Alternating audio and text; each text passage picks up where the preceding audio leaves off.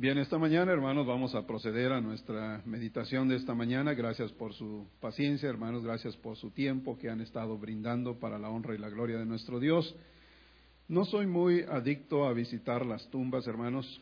De hecho, desde que mi mamá murió hace casi 40 años, solamente una vez fui a ver esa tumba.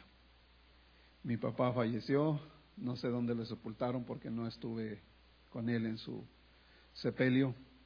Sé que fue depositado en algún lugar de allá de su tierra, de nuestra tierra, la tierra que nos vio nacer. Pero no soy muy asiduo a visitar tumbas, porque yo creo firmemente que la palabra del Señor tiene razón, en que en aquellas tumbas solamente está depositado los restos de quien fuera alguna persona en algún día, sea nuestro padre, nuestra madre, nuestros hermanos o cualquier otro familiar. Hay algunas tumbas que la gente visita hoy en día. Hay varias tumbas de políticos, de escritores, de artistas, de poetas, y miles de personas visitan tumbas en todo el mundo. Hay una sola tumba que se visita porque es una tumba vacía. Aunque como es una tumba que está expuesta al comercio, la tumba vacía donde Cristo estuvo. Es una tumba que está expuesta al comercio. Dice Max Lucado en uno de sus libros, que él fue a esta tierra bíblica, a estas tierras bíblicas, y le tocó ir a la tumba de Cristo supuestamente. Pero hay varias personas ofreciendo guías de turistas a diferentes tumbas, y todo el mundo dice, no, aquí es la tumba donde Cristo estuvo. Otro alega lo mismo, no, aquí es la tumba donde Cristo fue puesto. Otro también, ¿no? Por un precio más módico, usted puede visitar la verdadera tumba donde estuvo Cristo, nuestro Señor. Y cada uno ofrece una tumba diferente. Pero hermanos, lo cierto es que la palabra del Señor nos habla de esta tumba vacía, de este sepulcro que está vacío. Es un sepulcro muy importante. No sabemos geográficamente dónde está. Si acaso es alguno de aquellos que la gente visita, pero lo cierto es que, conforme a la palabra del Señor, es un sepulcro vacío. Esta mañana, hermanos, quiero invitarlos a cantar una estrofa de un himno, pero antes de eso, quisiera invitarlos a leer esta porción de la Escritura en Mateo capítulo, si me acompañan en la lectura, Mateo capítulo 27, versículos 57 al versículo 61. Dice la palabra del Señor: cuando llegó la noche, un hombre rico de Arimatea que se llamaba José, y que también había sido discípulo de Jesús, fue a hablar con Pilato para pedirle el cuerpo de Jesús. Y Pilato ordenó que se lo entregaran. José tomó el cuerpo, lo envolvió en una sábana limpia y lo puso en su sepulcro nuevo, que había sido cavado en una peña. Y después de hacer rodar una gran piedra a la entrada del sepulcro, se fue. María Magdalena y la otra María se quedaron sentadas delante del sepulcro. Quiero, hermanos, esta mañana que cantemos este himno que nos hace recordar sobre la tumba donde fue puesto nuestro Señor Jesucristo.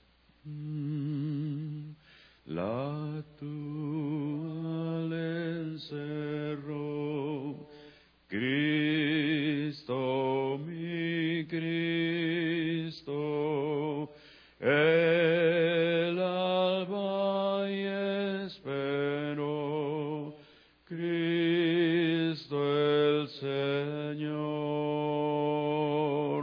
Cristo la tumba venció, Él con gran poder resucitó. Del sepulcro y muerte Cristo es vencedor, vive para siempre nuestro Salvador. Gloria a Dios, gloria a Dios, el Señor resucitó.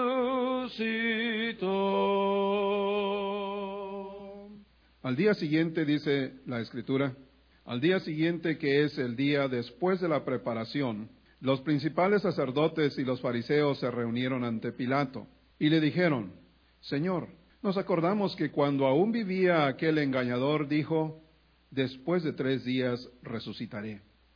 Por lo tanto, manda asegurar el sepulcro hasta el 3er día. No sea que sus discípulos vayan de noche y se lleven el cuerpo y luego digan al pueblo: resucitó de entre los muertos, porque entonces el último engaño sería peor que el primero. Y Pilato les dijo: ahí tienen una guardia. Vayan y aseguren el sepulcro como sepan hacerlo. Entonces ellos fueron y aseguraron el sepulcro, sellando la piedra y poniendo la guardia. De guarda se escapó Cristo, mi Cristo, el sello destruyó, Cristo el Señor. Cristo la tumba venció, Él con gran poder resucitó.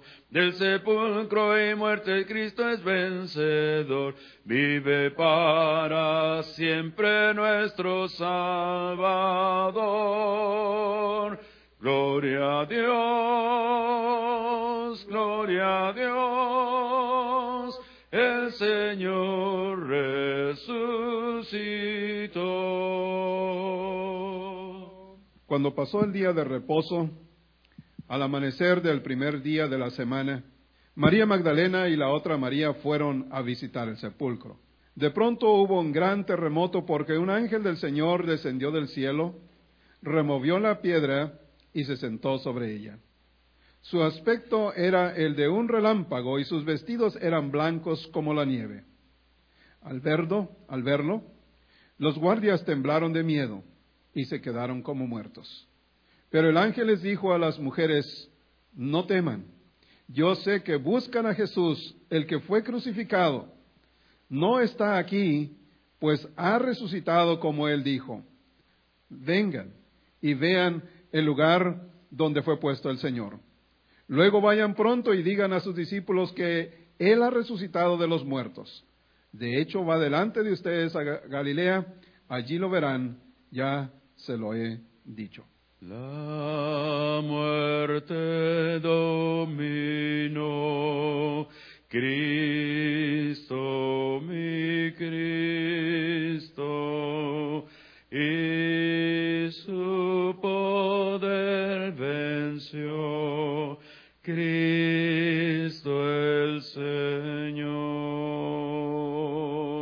Cristo la tumba venció, Él con gran poder resucitó. Del sepulcro y muerte Cristo es vencedor, vive para siempre nuestro Salvador. Gloria a Dios, gloria a Dios, el Señor resucitó.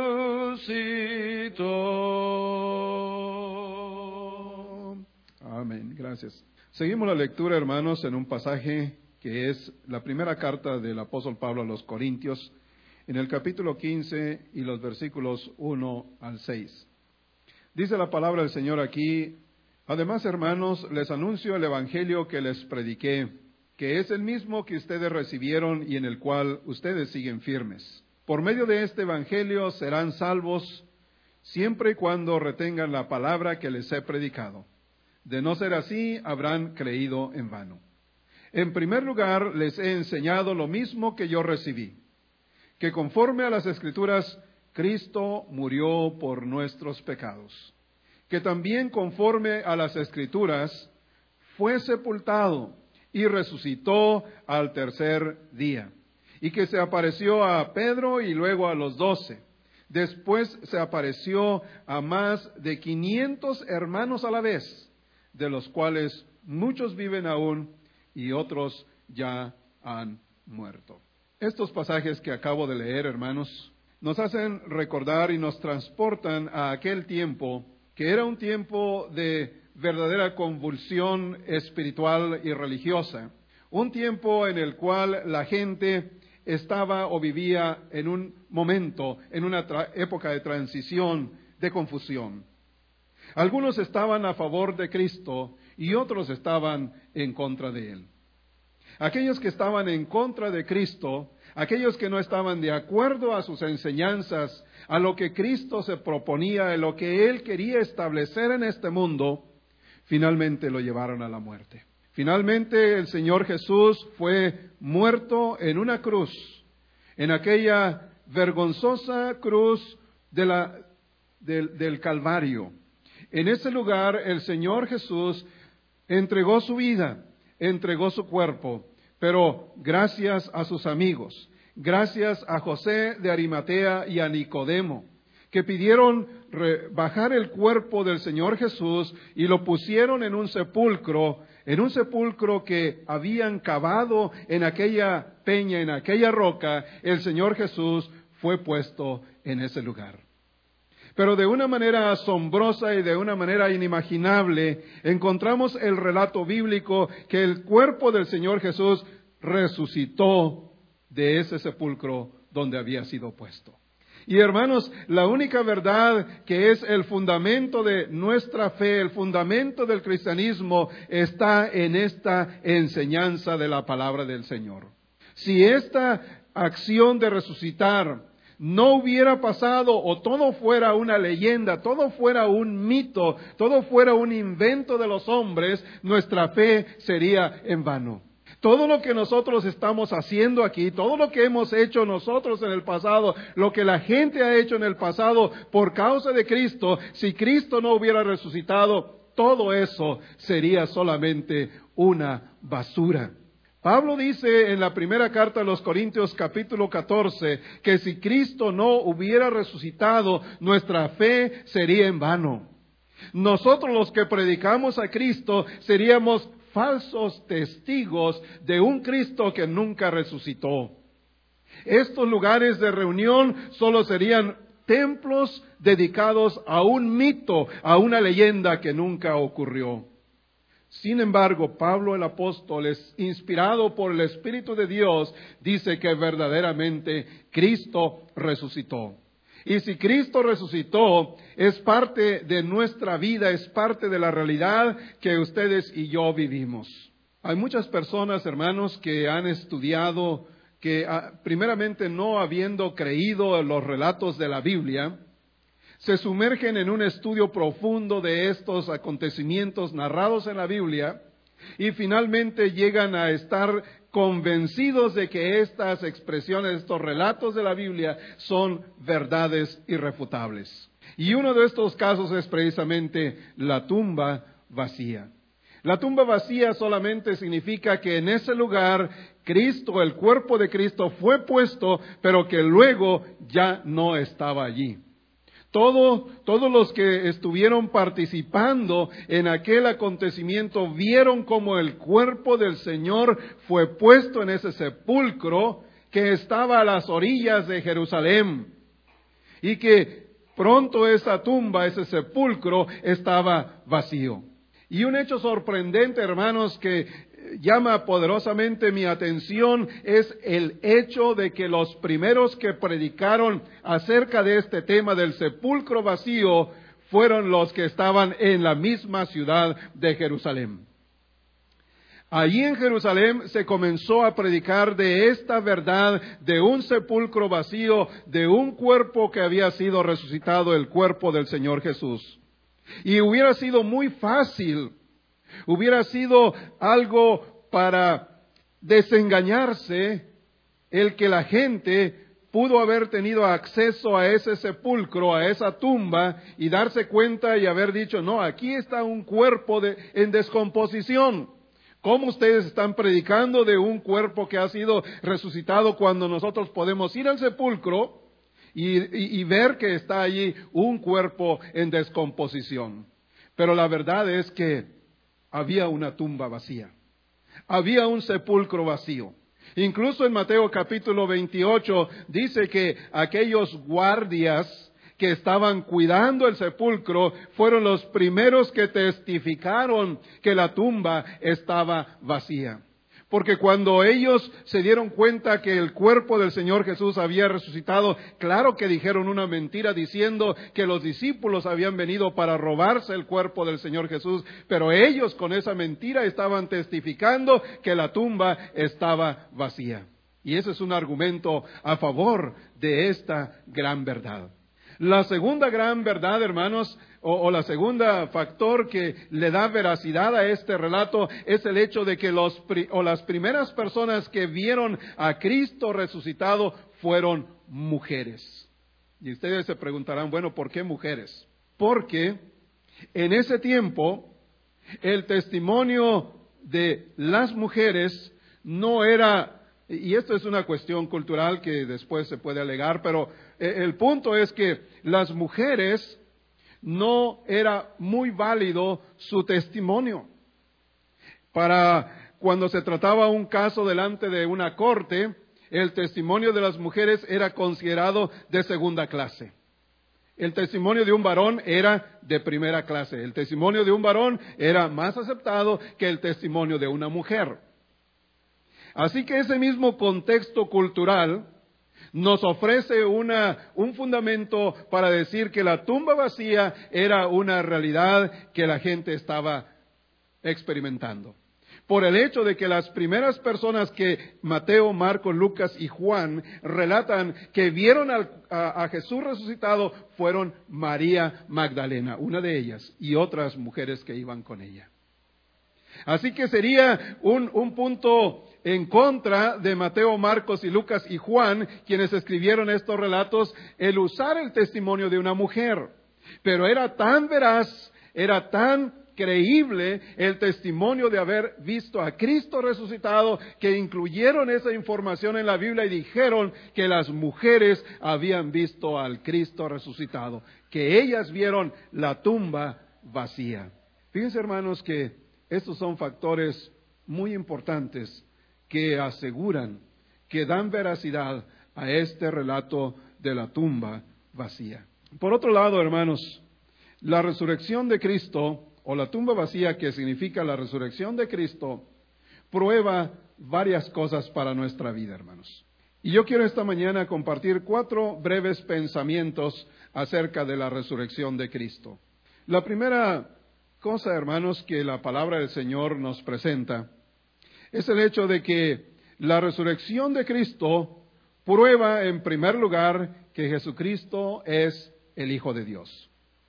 En Romanos capítulo 1, versículo 4 dice que fue designado con poder Hijo de Dios por la resurrección. Romanos capítulo 1, versículo 4 nos asegura que la resurrección de Cristo dio prueba de que Él es el Hijo de Dios, en primer lugar. Segundo lugar, la resurrección de Cristo es garantía de nuestra justificación. En Romanos también, capítulo 4, versículo 25, dice que Cristo resucitó para nuestra justificación. Eso quiere decir, hermanos, eso quiere decir que gracias a que Cristo resucitó, entonces todo tiene validez en aquello que hacemos en el nombre del Señor. Si nosotros creemos en Cristo, si nosotros nos bautizamos por la autoridad de Cristo, si nosotros oramos en el nombre de Cristo, si participamos de la cena del Señor para recordar a un Cristo que murió por nosotros, si cantamos loores a Cristo, si confiamos solamente en Cristo, si Cristo es nuestro mediador y Él es el único camino que nos lleva al cielo, al Padre eterno, entonces todo esto es verdad, hermanos, porque Cristo resucitó. Fue resucitado, dice la Biblia, para nuestra justificación. Número 1, la resurrección de Cristo probó que Él es el Hijo de Dios. Número 2, la resurrección de Cristo es garantía de nuestra justificación. Número 3, la resurrección de Cristo está conectada con nuestra propia resurrección. Quiere decir, hermanos, que nuestra vida no va a terminar aquí en este mundo. Nuestra vida, hermanos, todavía continúa después de esta. La Biblia dice en 2 Corintios capítulo 4, versículo 14, dice que así como Dios levantó al Señor, también nos levantará a nosotros con su poder. 2 Corintios 2:14 o 6:14 dice que así que como el Señor Jesús resucitó, también a nosotros nos resucitará con Él y nos llevará a su presencia juntamente con ustedes. La resurrección de Cristo, hermanos, prueba también o nos da garantía de que nosotros un día también hemos de resucitar. Nuestra vida no termina aquí, nuestra vida apenas ha comenzado cuando vinimos a este mundo. ¿Alguien abre la puerta ahí, por favor? Nuestra vida apenas ha comenzado, pero aún nuestra vida va a continuar. Y aún tenemos la esperanza y la seguridad de que así como Cristo fue resucitado, también nosotros un día seremos resucitados. Ciertamente, algunos de nosotros experimentaremos la muerte. La Biblia dice que algunos de nosotros experimentaremos la muerte, pero algunos otros dice que cuando llegue el momento, algunos otros no experimentarán la muerte.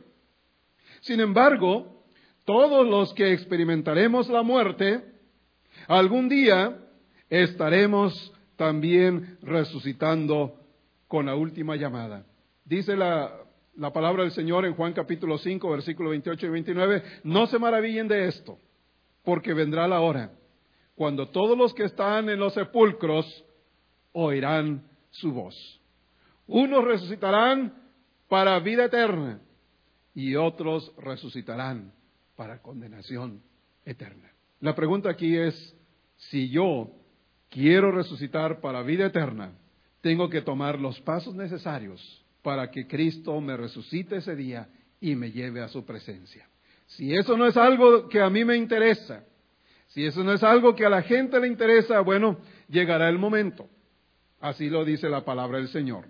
Llegará el momento que algunos resucitarán para condenación eterna. Pero, hermanos, el punto es que la resurrección de Cristo está conectada con nuestra propia resurrección. Si creemos, escribí un pequeño pensamiento en el boletín, si creemos que Dios tuvo el poder para crear el mundo con su sola palabra, porque dice la Biblia, ¿verdad?, desde Génesis capítulo 1, que en el principio Dios creó los cielos y la tierra y que con su palabra Él dijo, sea la luz, y fue la luz. Produzca la tierra hierba verde, y la tierra produjo hierba verde, plantas, árboles, flores. Y produjo la tierra animales, y en el mar se desarrollaron estos bestias y monstruos marinos, dice la Biblia, con la palabra del Señor.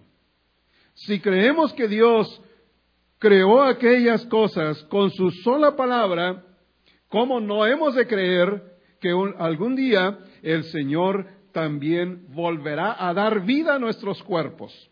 Si así lo hizo con Cristo, también lo hará con nosotros. Así que la resurrección de Cristo, prueba número 1, que Él es el Hijo de Dios. Número 2, la resurrección de Cristo es garantía de nuestra justificación y de todo lo que hacemos en su nombre. Número 3, la resurrección de Cristo está conectada con nuestra propia resurrección algún día. Pero hay otro punto, hermanos, también que la resurrección de Cristo hace para nosotros. Si ustedes abren sus Biblias, por favor, hermanos, en el pasaje de Primera de Pedro, capítulo 1, versículos 3 al 5. Dice la palabra del Señor en esta parte de la Escritura, Primera de Pedro, capítulo 1, versículos 3 al 5. Bendito sea el Dios y Padre de nuestro Señor Jesucristo, que por su gran misericordia y mediante la resurrección de Jesucristo, nos ha hecho nacer de nuevo a una esperanza viva, para que recibamos una herencia incorruptible, incontaminada e imperecedera. Esta herencia les está reservada en los cielos. La cuarta cosa, hermanos, que la resurrección de Cristo nos ofrece, la tumba vacía nos ofrece, es el hecho de que Dios tiene una herencia para cada uno de nosotros. La gente a veces en este mundo se aflige, se afana por tener una herencia material. Pero la Biblia nos ofrece esta promesa segura de que tenemos una herencia en los cielos. Dice la Biblia que es algo que no ha subido ni siquiera en la imaginación de los hombres. Es de una calidad que no tiene comparación. Es de una calidad que no puede perecer jamás. Es una herencia eterna en los cielos que Dios tiene preparado para todos aquellos que aman al Señor Jesús. Todos aquellos que hemos hecho lo posible por conectar nuestra vida con la vida del Señor Jesús, dice la palabra del Señor, tenemos una herencia incorruptible, incontaminada e inmarcesible, dice en algunas versiones, pero lo que quiere decir es que no se marchita, es imperecedera. Por lo tanto, hermanos, en algún día, en algún momento, la carne que es corruptible se transformará en una materia incorruptible. En algún momento, la vida de deshonra se transformará en una vida de gloria.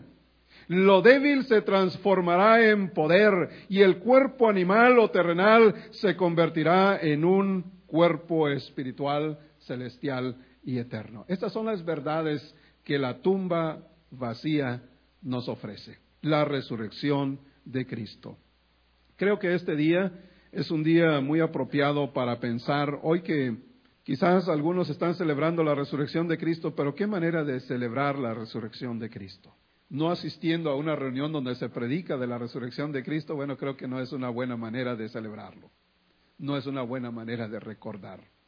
Pero gracias al Señor que nos ha permitido estar aquí para recordar, hermanos, que un día, así como Cristo resucitó, nosotros también resucitaremos para gloria. Y yo espero, hermanos, que no solamente seamos nosotros los que estamos aquí. Yo espero que cada uno de nosotros nos preocupemos por otras personas, hermanos nuestros, amigos nuestros, familiares, vecinos, conocidos. Digámosles que hay un día que todos hemos de resucitar. Pero lamentablemente, como la palabra del Señor lo presenta, algunos resucitarán para vida eterna, mientras que otros resucitarán para condenación eterna. Yo quiero animarlos y yo quiero decirles, hermanos, que hoy nosotros hemos de recordar la resurrección de Cristo, pero hemos de hacerla parte real en nuestras propias vidas. En conclusión, hermanos, acerca de la resurrección de Cristo, quiero también decirles, hermanos, que Jesucristo ha sido la única persona que anunció su muerte, anunció también su resurrección.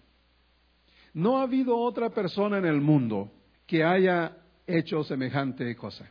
Algunos líderes religiosos que se han levantado en el mundo, algunos de ellos han tenido una multitud, una gran cantidad de seguidores. Y han enseñado algunas doctrinas, algunas filosofías, algunas maneras de pensar. Pero todos ellos están enterrados en alguna tumba. Todos ellos terminaron sus días sobre la tierra y los restos de esas personas descansan en aquellas tumbas.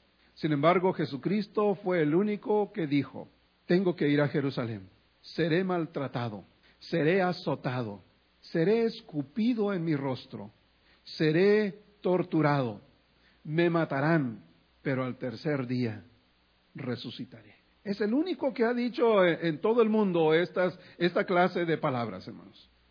No hay nadie en el mundo que haya hecho semejante cosa. El mago Houdini, que le gustaba hacer grandes hazañas prodigiosas que asombraban a las multitudes, se encadenaba, se ponía cadenas y candados y luego lo metían en una bolsa y lo arrojaban en el mar. Y allá en el mar y en la oscuridad, él se libraba y luego, aquí estoy, y salía de todas. Ustedes han oído de este ilusionista, ¿verdad? Houdini, que hizo grandes cosas como si fueran milagros de Dios. Incluso atravesó una vez, creo, la muralla china. Bueno, hizo semejantes cosas. Cuando murió, mandó poner un teléfono en su tumba. Un teléfono conectado a su familia, por si no le iba bien allá abajo y no podía salirse de esa muerte. Y hasta el día de hoy, sus restos descansan en la tumba donde fue puesto. Y muchos hombres que han mostrado alguna hazaña en el mundo, líderes religiosos, líderes importantes de la política, de las artes, del ilusionismo y de muchas otras cosas, murieron. Y sus cuerpos, el resto de su cuerpo están allí descomponiéndose. Pero Jesucristo, hermanos, fue el único que dijo, tengo que morir, voy a morir por ustedes, pero al tercer día resucitaré. Y por eso creemos hoy, hermanos, en un Cristo que está vivo, en un Cristo que está reinando, en un Cristo que puede venir a vivir a nuestros corazones, en un Cristo que dijo, yo estaré con ustedes todos los días hasta el fin del mundo.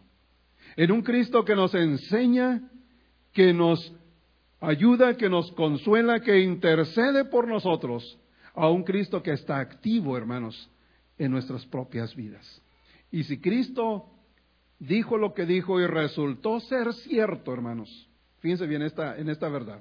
Si todo lo que dijo Cristo con respecto a su vida, su muerte y su resurrección fue cierto y se cumplió como Él dijo, ¿qué nos hace pensar que todo lo demás que Él dijo no se cumplirá?